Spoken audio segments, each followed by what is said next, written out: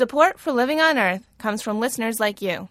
Please make a donation online at LOE.org or call me at 617-629-3638. And thanks.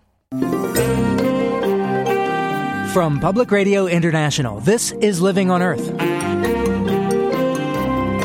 I'm Jeff Young, trying to contain the ecological and political damage from the Gulf oil gusher.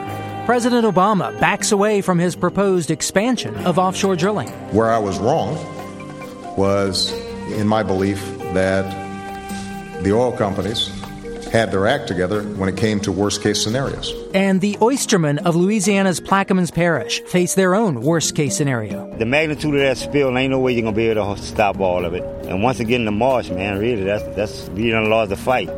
And you take that away, well, take away the seafood and take away us, and the domino effect, you know. The loss of a livelihood and way of life on the bayou. Also, how the coming hurricane season could affect an oiled Gulf. Those stories and more this week on Living on Earth. Stick around. Support for Living on Earth comes from the National Science Foundation and Stonyfield Farm. From the Jennifer and Ted Stanley studios in Somerville, Massachusetts, this is Living on Earth. I'm Jeff Young. After more than a month, there is at last hope that the Gulf oil gusher will stop. As we record this program, officials are cautiously optimistic about the top kill procedure to plug the leak. But the damage continues. Cleanup crews scramble to contain the oil, and the president tries political damage control. President Obama defended his handling of the crisis and put restrictions on offshore drilling, a 6-month moratorium on deepwater permits, a suspension of Arctic oil exploration, and the cancellation of leases in Virginia's waters. It was a remarkable step back from the president's expansion of offshore drilling announced just 8 weeks ago. The overall framework, which is to say domestic oil production should be part of our overall energy mix, I think continues to be the right one. Where I was wrong was in my belief that the oil companies had their act together when it came to worst-case scenarios. Independent commission will investigate lax government oversight of drilling, and the head of the Troubled Minerals Management Service resigned. And the president said the Gulf tragedy teaches a larger lesson. The country needs cleaner energy. He called on the Senate to pass the stalled energy and climate bill. If nothing else, this disaster should serve as a wake-up call that it's time to move forward on this legislation. It's time to accelerate the competition with countries like China, who've already realized the future lies in renewable energy. And it's time to seize that future ourselves. We also now have the first official estimate of just how much oil has spewed into the Gulf. A team of scientists with the U.S. Geological Survey says it's somewhere between 12 and 25,000 barrels a day. That's 2 to 5 times more than BP first estimated, and makes this the largest oil spill in U.S. history.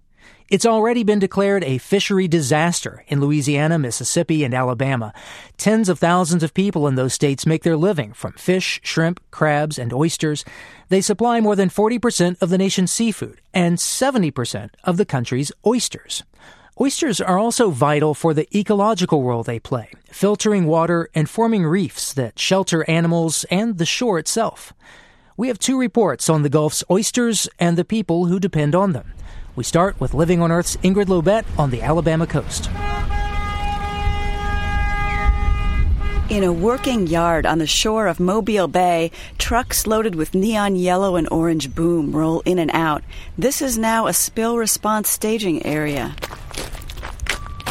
Nearby is one of the Gulf's famous seafood canneries, and in its backyard is what might be the world's largest ever pile of oyster shells. We have a mountain of oyster shells. It's huge. Maybe 30, 40, 50 feet high of oyster shells, a football field long. And those oyster shells need to get back in the water, don't they? Bill Finch is with the Alabama Nature Conservancy. The shells need to get back into the water, he says, so that baby oysters can attach to them. There's a lot of mud in places like Mobile Bay and sand, and oysters can't attach to mud and sand very well. They need something hard to attach to. Over tens of thousands of years, oysters sort of built their own architecture, sort of built it from the base up. About half of that architecture, the Gulf Coast oyster reefs, is now gone, attacked by carnivorous snails and fished out. That's what led the Nature Conservancy and other groups across 17 Gulf and eastern states to experiment with building up new reefs. Come up with something good for them to attach to. And the very best thing that an oyster can attach to, we've decided, is another oyster. Surprise, surprise. So on the days before the Deepwater Horizon oil well blew out, workers in this yard spent their time packing discarded oyster shells into special mesh bags. Then they sunk the bags offshore, building a mile of new reef. The Conservancy's oyster restoration project manager, Jeff DiQuatro, says everyone should care about oysters. For one thing, the reefs they construct turn out to be a favorite place for fish to prowl. All the Gulf species of fish, at some stage, come in contact with some form of oysters, whether it be an oyster bed or an oyster reef. They're synonymous to coral reef. DiQuatro and Marine Programs Director Judy Hayner say oysters are unappreciated filterers of water. Oysters filter several gallons of water a day. Some say 25 gallons, some say 50 gallons. It's a lot. They filter metals, they filter sediment, anything that of a certain size that they can fit into their mouths. I would say a minor sheen they could probably handle and maybe even recover from, but something that is a big gloppy, something, they're filter feeders. So that's going to really kind of clog the innards, if you will, and that's going to be really tough for them to save themselves from.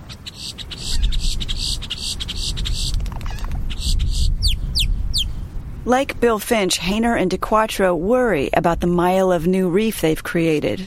This could be a big setback. Oysters are at pretty shallow depths, normally near shoals or near shore. So they risk being coated with oil at every stage. If the young oysters adrift in the Gulf currents are carried into a cloud of petroleum, it will likely happen just as nature is calling them to sprout a foot, to touch a rough, hard surface where they can attach and grow. Ingrid Lobat reporting from Alabama's Mobile Bay. Just to the south, I got on a boat for a look at the marshes of Louisiana. Hold on. In Plaquemines Parish, the oil is slowly coming ashore, despite miles of booms. Some fishing grounds and oyster beds have already been shut down.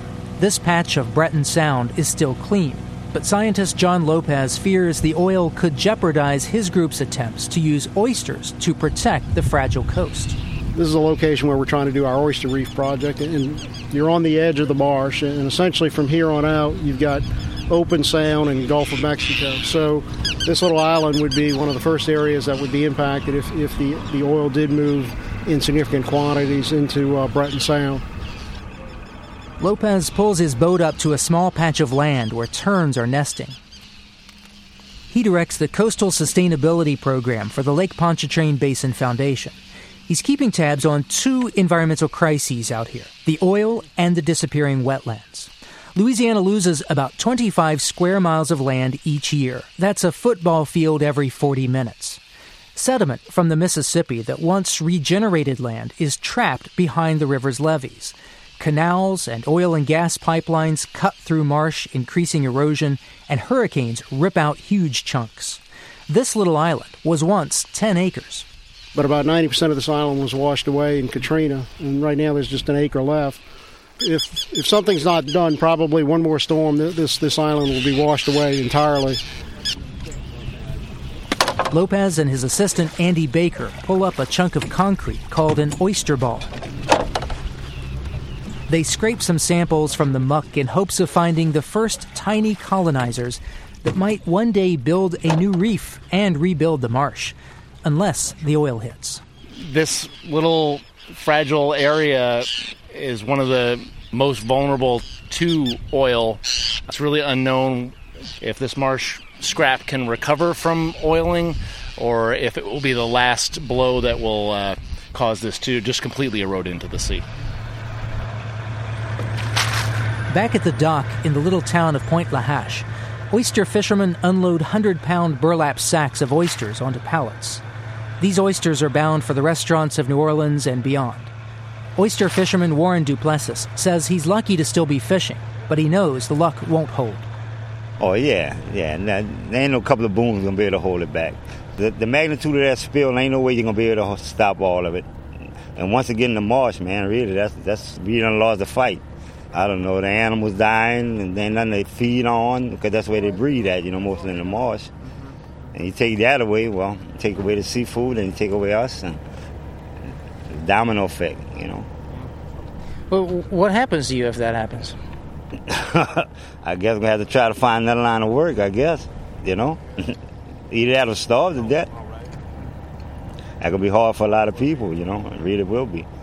That is their whole life, from generation to generation, All their life. Nothing but the bayou, nothing but the water, They change with the season, When it's shrimp season, they trawl. When it's oyster season, they fish oysters. Crab, they'll crab. Whatever they do, to make $1 to support their family.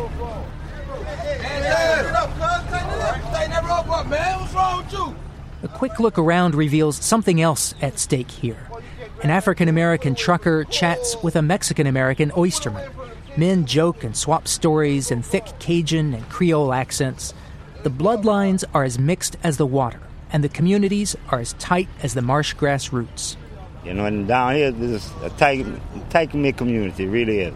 There ain't a person that everybody don't know everybody, who they are, what they're about, where they come from, their mama, their grandma, their children, their nieces and nephews. That's how close it is down here. You can just pick a lane. You can say, go down 2 miles and the second lane to such and such, and I can tell you who stay there, where the people at, and what they're going to be doing this evening. Just about them, babe. So I guess the big question is, if oyster beds die, if shrimping is closed down for a long period of time, what happens to all that? Well, that's the million-dollar question, The uncertainty hangs thick. Nearby, Rodney Eckelard sits in the shade. His face shows the work, weather, and worry of 30 years on the water. He's a deckhand now. He once captained an oyster boat until it was lost in Katrina. See, when Katrina hit us, that destroyed us big time. It took all our homes, just wiped us out. So we're just coming back. And now the oysters is coming back, and if this happened, well, going on again. We're trying our best, to try to get what we can while we can before they kill all our oysters. Yeah. Do you have any confidence that BP is going to make things right if oyster beds are damaged and you can't work there anymore? I sure hope so. My confidence is shot so far what I've been seeing, but I sure hope so because, man, it could be a lot of years. All these people down here, that's all they do. Fish have been doing this all their life, fishing oysters. If things don't go right, well, how could they live? Oh, yeah, bro. Hard time, dude. Hard time. Right now, yeah, it's hard time. Yes.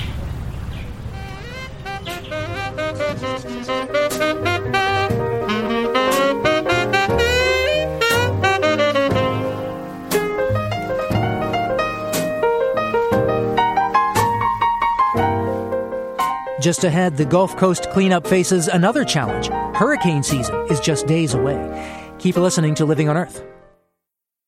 It's Living on Earth. I'm Jeff Young. The Atlantic hurricane season begins June 1st, and forecasters predict an above-average season with 23 named storms, including 14 hurricanes. All the ingredients are there. Atlantic sea surface temperatures are at near-record highs, and Pacific waters are cooler following last year's El Niño. But this year there are two new ingredients in the mix: millions of gallons of oil and thousands of pounds of chemical dispersants swirling in the Gulf of Mexico. As Living on Earth's Bruce Gellerman reports, this could be a recipe for even greater environmental disaster, or perhaps a perfect storm that ends up helping. You know how you get a chill when you come out of a swimming pool? That's because of evaporation. And evaporation is the same process that's the source of energy that drives hurricanes. In summer, solar energy heats the tropical seas. The warm water evaporates and cools, and the energy flows from sea to sky, spawning storms. Kerry Emanuel, professor of atmospheric science at MIT, wanted to study this process, so he built a mini Gulf of Mexico. Yes, we did some years ago in a laboratory. We had built a laboratory apparatus to study how heat is transferred from the ocean to the atmosphere when the wind is blowing at hurricane force. And we were interested in this because that heat flow is what powers hurricanes. When the experiment was just about finished, Professor Emanuel asked himself a question. What would happen if he added oil to the water? Would the slick on the surface absorb more solar energy and increase the power of a hurricane? Or could an oil spill block evaporation and stall the formation of a storm? There's work going back to the 1960s that suggested that we could put oil on troubled waters and thereby slow down a hurricane. Emanuel's team set out to create an oil spill in their lab and test if the slick could stop a storm in its tracks. And so we tried various substances, olive oils, fish oils, various kinds of organic oils. And they do curtail evaporation at low wind speed, but once the wind really starts to blow, the films quickly break up and cease to have an effect. In the lab, the oil slick didn't disrupt hurricane formation. But the experiment did show that when the wind blows 74 miles an hour, the minimum speed for a hurricane, the churning action of wind and waves speeds up the breakdown of the oil, which is good if you have a giant gusher like the one now polluting the Gulf. What researcher Kerry Emanuel didn't test was the effect of an ingredient BP is adding to the disastrous Deepwater Horizon spill, dispersants. So my kids and I tried a simple experiment of our own. Okay, so here we are in our laboratory, better known as our kitchen. And let's see, here is our blender. Okay, we'll use that as our ocean. And here is our olive oil. That'll be our oil spill. That's so cool. Okay, it's all coming to the surface. And you take our surfactant, dishwasher soap. We'll squish, and we'll add a hurricane. Wow. It looks like milk. Yeah, it does. It looks like a milkshake. Is that what happens when it mixes together? Under certain conditions, yes. It's what happened 21 years ago when the Exxon Valdez dumped 11 million gallons of crude into Alaska's Prince William Sound. Dispersants were used. 2 days later, a blustery storm just under hurricane speed blew in, blending sea, oil, and chemicals. It was a recipe for a disaster. The storm emulsified the oil, so what it did was it made it a real foamy mess. Scott Pega is Research Program Manager for the Oil Spill Recovery Institute in Cordova, Alaska. The institute funds research on Arctic and subarctic oil spills in marine environments. Pega says in the aftermath of Valdez, scientists came up with a new technical term for the stuff whipped up by the storm, and the name, like the goo, stuck. Moose. Moose, yeah, like is in the dessert, but not as nice. What was the effect of having this moose? The moose is more difficult to clean up. You don't have a lot of your options, so you can't burn it. You have to use different mechanical equipment to help pick it up because it has a different viscosity to it. But with the Exxon Valdez, you had so much oil come out at that one time, it was going to be hard one way or another. Scientists don't expect the storm will create as much oily moose from BP's well as the Valdez disaster. The Gulf is larger, the oil is lighter, and the slick thinner and more spread out. The situation today is actually closer to what happened in 1979, when Mexico's Ixtoc-1 rig blew up off the coast of the Yucatan, dumping 140 million gallons of oil into the Gulf. The crude coated the Texas coast, and 2 months later a tropical storm blew through. But to the surprise of many scientists, it cleaned up much of the oil that was washed ashore, though it also created tar reefs offshore that would break up into pieces in later storms, coating beaches with goo for years to come. A hurricane will certainly disrupt the Deepwater Horizon cleanup effort, and the fear now is that a storm surge, driven by a hurricane's intense winds, could drive a wave of oily water far inland. Professor Piers Chapman, head of the Department of Oceanography at Texas A&M, recalls the surge accompanying Hurricane Rita in 2005. The water from Rita ended up pretty much on I-10, which was about 20 to 30 miles inland. This is supposed to be a pretty active hurricane season. Yes, that's the worry. Every tropical storm is unique and unpredictable, and millions of gallons of oil and chemical dispersants above and below the Gulf add to the complexity, making this year's hurricane season a giant, closely watched experiment of enormous importance. For Living on Earth, I'm Bruce Kellerman.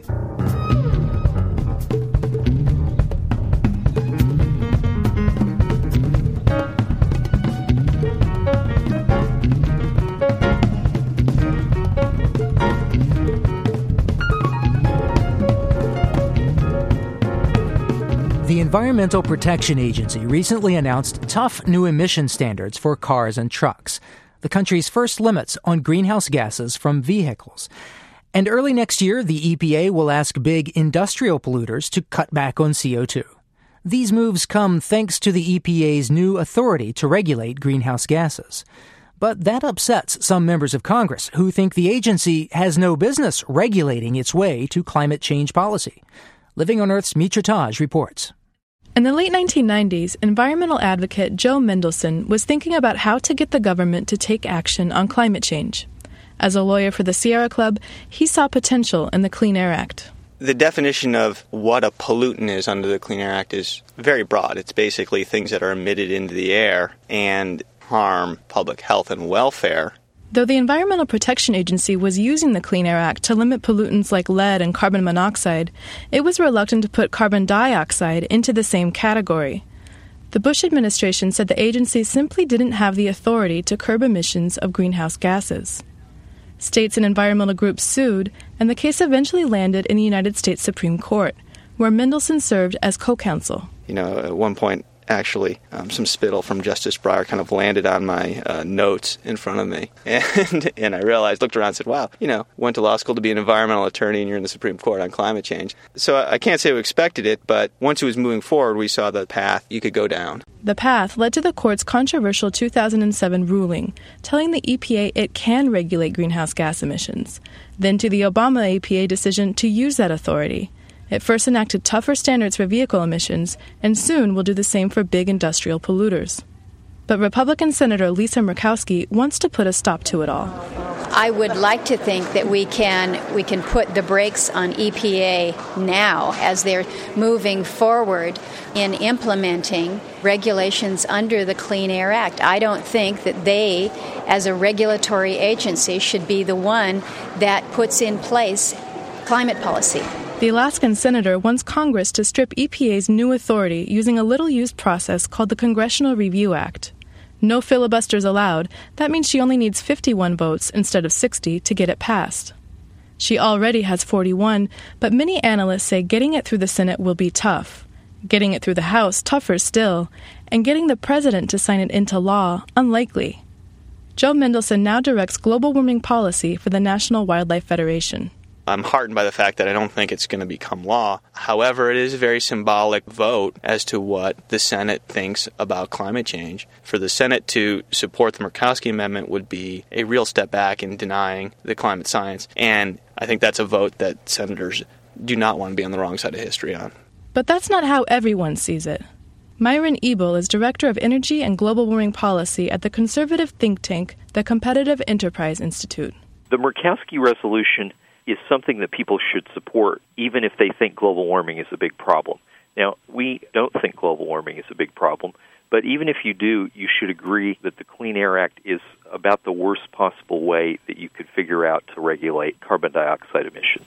He says the free market should lead the way, and that EPA action will only raise prices and suppress technological innovations that could lead to emissions reductions. The Obama administration says it's better to legislate a solution than to mandate one. A law passed by Congress would build more consensus, have broader reach, and be more likely to survive following administrations. But the Senate has yet to act. Lindsey Graham used to be the key Republican co-sponsor of the Kerry Lieberman bill to cap greenhouse gas emissions. It puts a price on carbon and takes away the EPA's ability to use the Clean Air Act to reduce some industrial emissions. Senator Graham no longer promotes the bill, but he is one of 41 co-sponsors of Murkowski's resolution. I'm going to vote to preempt the EPA with the understanding that Congress should eventually and systematically regulate carbon pollution. Graham says the Gulf spill has made it tougher to sell the Kerry Lieberman bill's key trade-off, an expansion of offshore oil drilling. He said smaller versions of an energy climate bill could be the way forward. There's some things that we can do on nuclear power. There's some things that we can do on the alternative energy side that would make it easier for our country to start creating technologies before China owns the whole alternative energy economy.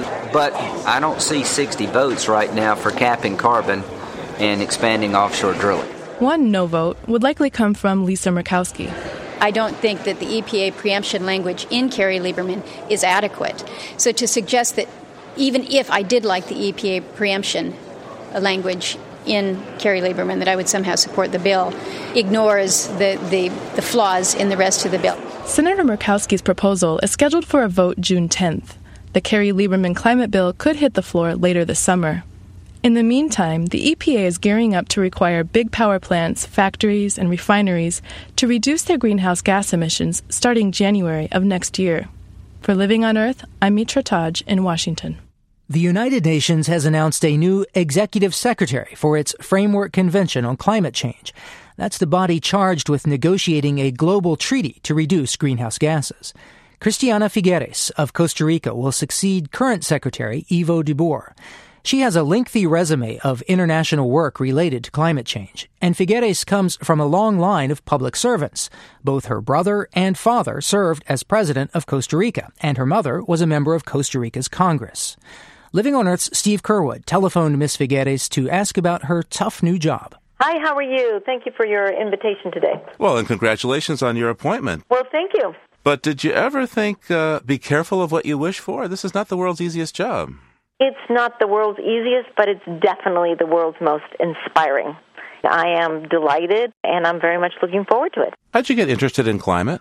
I got interested in climate in the early 90s because Costa Rica had already taken a very decided world leadership role in taking climate change as a national goal. And I took the lessons learned from Costa Rica, founded a international NGO whose purpose it was to support governments in Latin America to get more and more involved in the climate convention and begin to adopt more climate-friendly policies. And I dedicated quite a few years of my life to that NGO. People say you were selected because you have a great reputation as being a negotiator, a conciliator who brings people together. How much of that do you see as your personal strength? Absolutely critical. Absolutely critical. I've been really honored to have done that for quite a few years on specific subtopics. This is the first time in which I will have the honor and the task of doing that conciliation for the entire breadth of topics. But it is clear that we are at a point in which conciliation and identification of common ground among the different parties is very critical in order for us to move forward.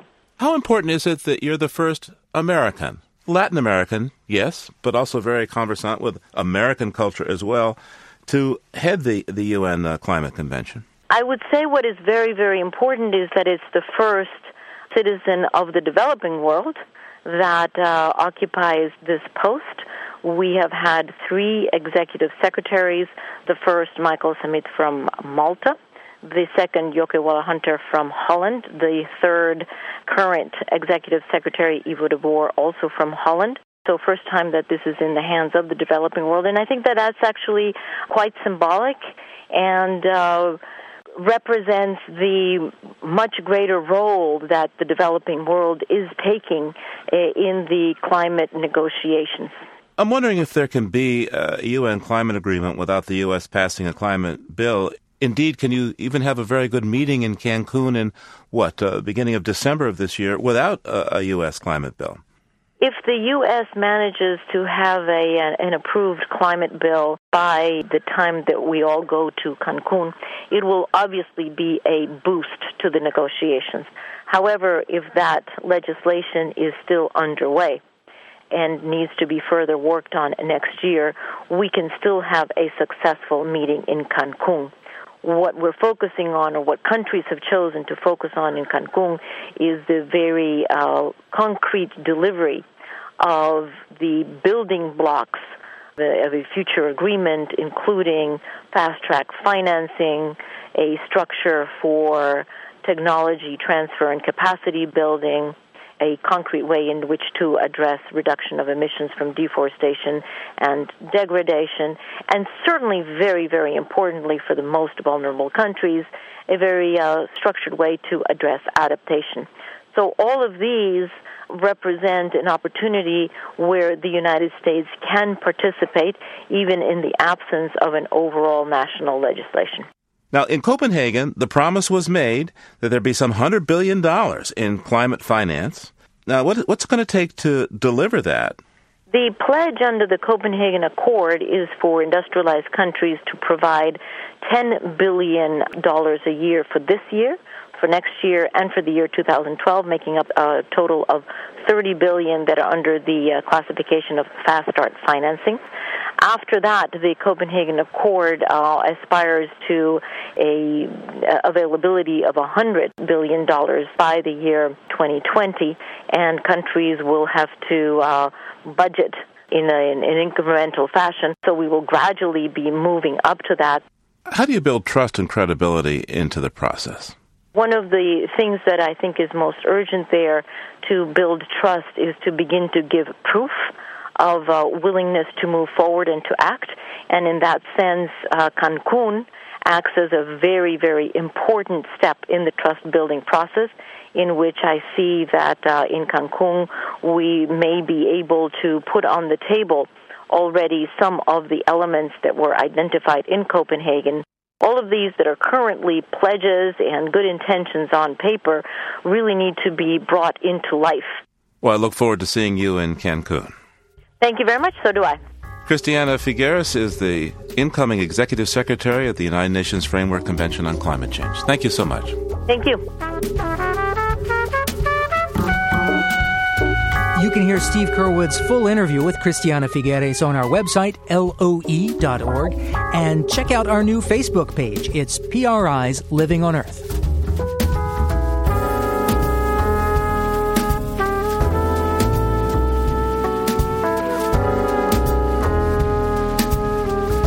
Coming up, what author Cy Montgomery learned from the flock in her backyard and a rare bird halfway around the world. Birdology, just ahead on Living on Earth. Support for the Environmental Health Desk at Living on Earth comes from the Cedar Tree Foundation. Support also comes from the Richard and Rhoda Goldman Fund for coverage of population and the environment, and from Gilman Ordway for coverage of conservation and environmental change. This is Living on Earth on PRI, Public Radio International. It's Living on Earth. I'm Jeff Young. For the past month, we've been featuring stories from our new online offering, Planet Harmony. We've heard reports from all over the country about communities often underrepresented in environmental decision-making. Today, one of our Planet Harmony reporters has some thoughts on the importance of bringing more voices to the environmental conversation. Hey, this is Wanda Hasey, and I'm sitting here next to the Pacific Ocean on West Cliff Beach in Santa Cruz, California. I don't consider myself an environmentalist. It's just the state of the environment has a lot to do with the health of my family and friends. The health of a community can be measured through the health of its environment. And to me, no other community lives up to this more than the one I grew up in. I was raised in the San Joaquin Valley in Central California. When you drive through the valley, as we like to call it, you pass through an endless succession of alfalfa fields, orange trees, and dairies. It's a pastoral piece of Americana. On the flip side, the valley has some of the highest rates of obesity and childhood asthma in the country, and these rates are even worse for people of color. So then I have to take a step back and remind myself to give things a second look. When I was a kid, I had severe asthma, but I was hardly a special case.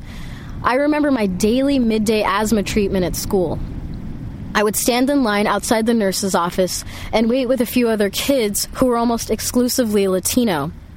We never really thought much of it. This was simply a fact of life.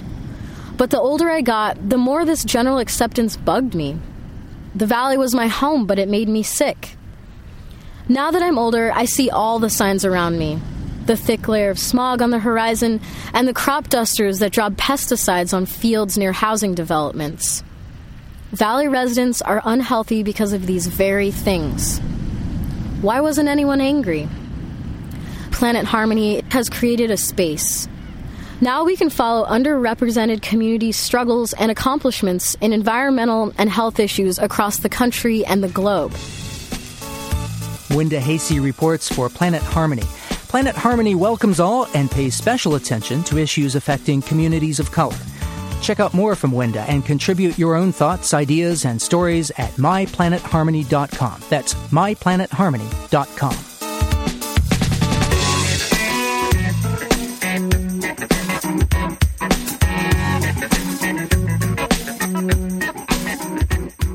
Author and Living on Earth contributor Sy Montgomery wants to challenge the way we relate to the other species we live with here on Earth, especially some of the ones we most take for granted, birds. Her new book, Birdology, is an ambitious study of the avian world, and its subtitle gives a hint of just how wide-ranging the book is. It's Adventures with a Pack of Hens, a Peck of Pigeons, Cantankerous Crows, Fierce Falcons, Hip-Hop Parrots, Baby Hummingbirds, and one murderously big living dinosaur. Sy Montgomery, welcome back to Living on Earth. Thanks for having me. You went pretty far afield in your research, all the way to the other side of the planet in search of what you call the dinosaur bird, the cassowary. Yes, the cassowary. This is a bird who weighs 150 pounds. He's got a tall helmet of bone on his head. He's got these amazing feet equipped with slashing toenails. They look more like dinosaurs than many dinosaurs did. And so the chance to see one of these in the wild was really worth a great deal of effort. And you kept trying and trying, going to this place and that. They're fairly elusive. Finally, you had your moment. That's right. That's right. It was actually the last day I was in Australia, and I thought, oh no, I'm going to have to go home, and I will have heard it but never seen it. And as I sat there on a bench just waiting, that was when the bird slipped out of the forest, stepping as if through a crack in time.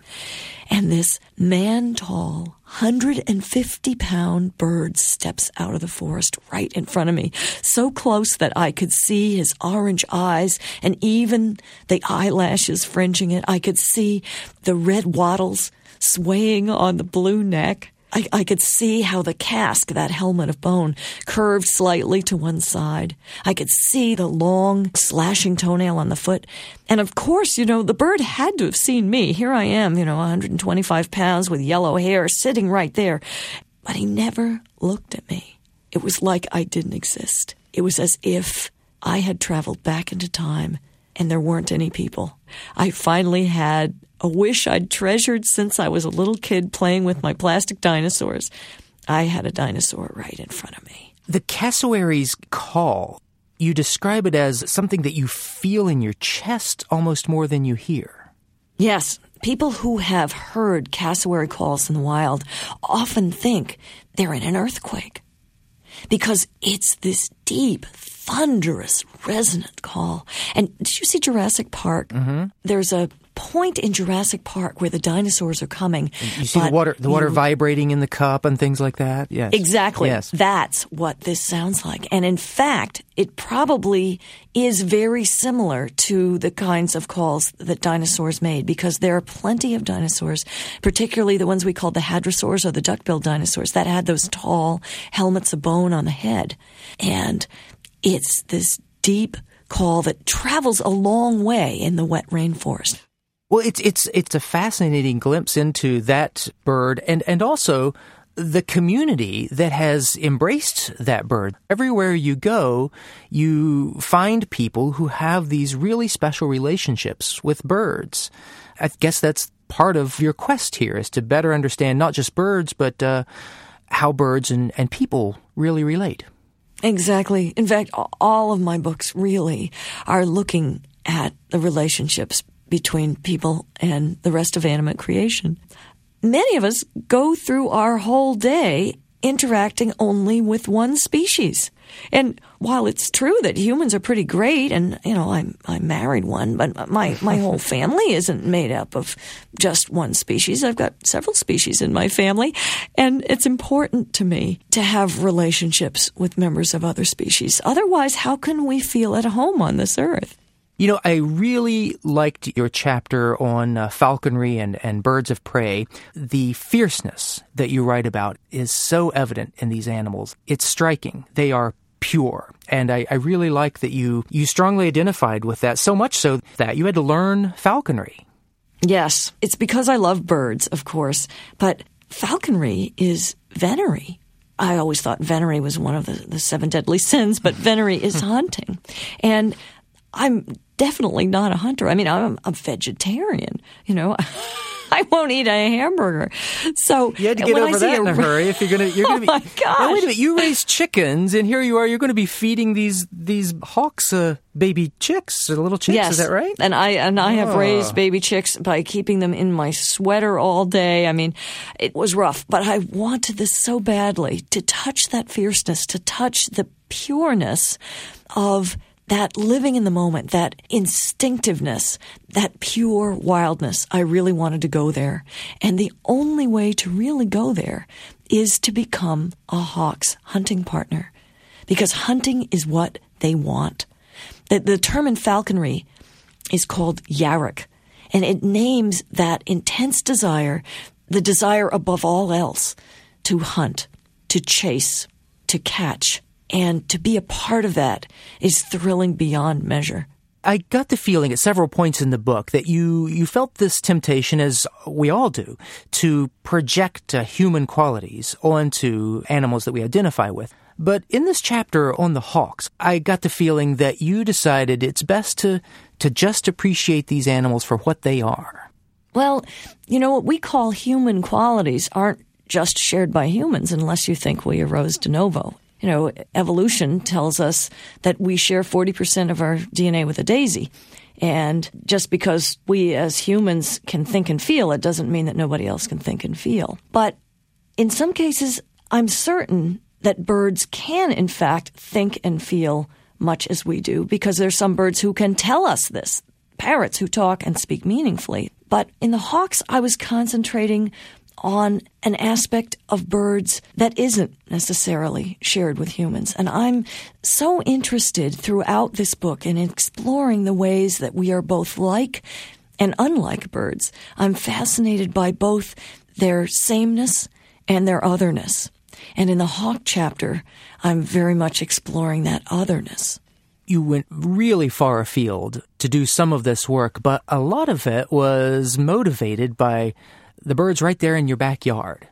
You develop a relationship with your chickens that I think not a lot of people who keep chickens do. They're almost members of the family. Oh, they certainly are. They come in the mail as babies, and I keep them the first few weeks in my office where I write. And they grow up sitting on my shoulder, sitting in my lap, and they adopt me as an honorary chicken. So this gives me a great view into the chicken universe.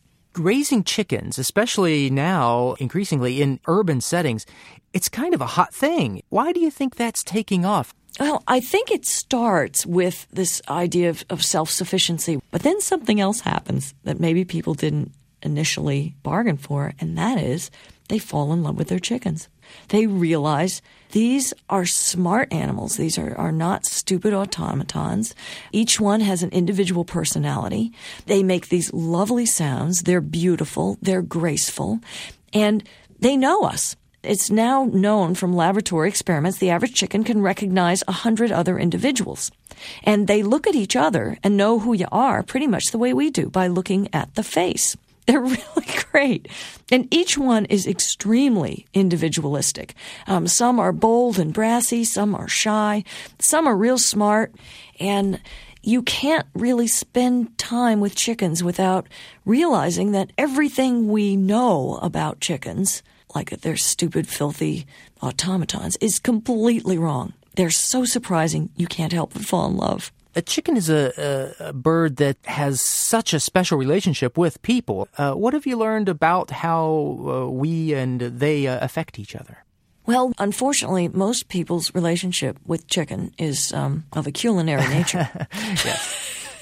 And I was very surprised to learn that the humane laws that cover, and they aren't strong enough for mammals, but they do exist for mammals who are raised for food, They do not exist for birds. And the last place in the world that you should keep a chicken is cooped up in a place where they can't have meaningful relationships with other chickens. That's everything to a chicken. You hear about the pecking order. The pecking order is about order. It's not about pecking. But it's really important to know who you are in the flock. They're very social creatures. What do you think is the most surprising thing you've learned about birds in the course of researching and writing this book? The most unwelcome surprise was the rate at which birds are declining. And this was a shock. 1 out of every 8 bird species is in decline worldwide. And in North America, 1/4 of our birds have been declining since 1970. It's worse on some continents. In Europe, it's nearly half the common birds that are in decline, including the famous nightingale. I suppose it shouldn't be all that surprising because we know exactly what's causing the problem. It's the usual suspects. It's overpopulation, it's deforestation, it's pollution, it's global climate change. According to BirdLife International, global climate change is the number one reason that birds are in decline around the world. So we know why it is, and we know how to fix it. And it's my hope that we will let the birds inspire us and give us the courage to do what we know needs doing to make this world a fit place for birds and beasts. Sy Montgomery, the book is Birdology. Thank you so very much. Thank you so much for having me back on.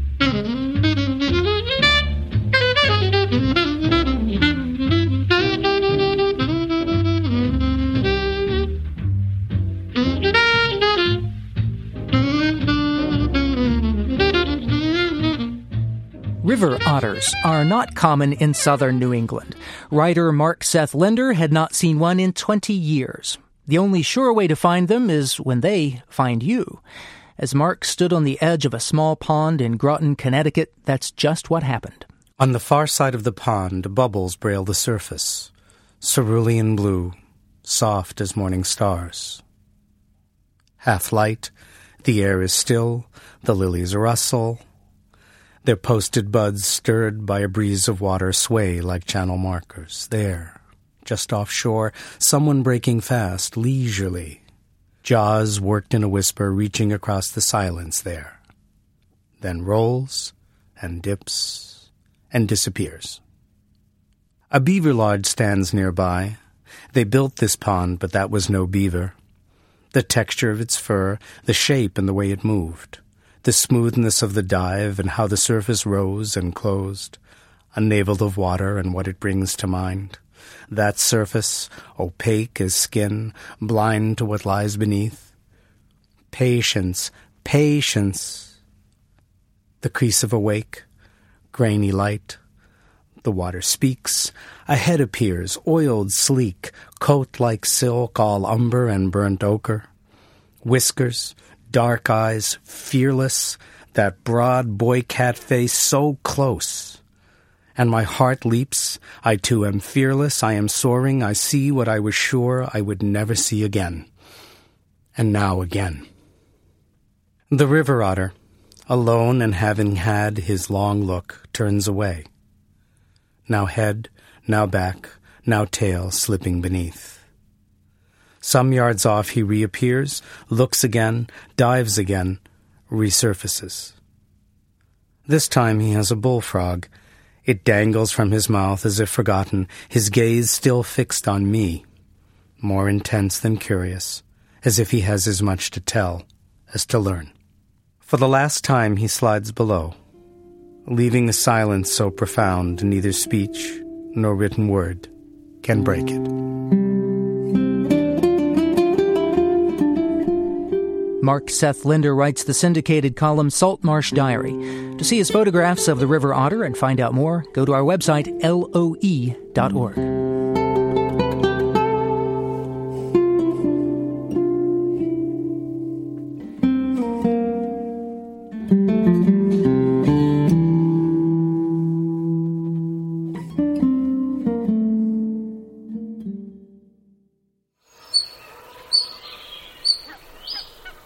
We leave you this week in the wetlands of Northumberland, England. Now, these high-pitched squeaks might sound like birds, but they're actually the calls of a pair of otters. The European otter, or Lutra lutra, is an endangered species in Britain, mainly due to wetland drainage and water pollution. This recording is on the CD Vanishing Wildlife, and it comes to us courtesy of the British Library and the University of Chicago Press.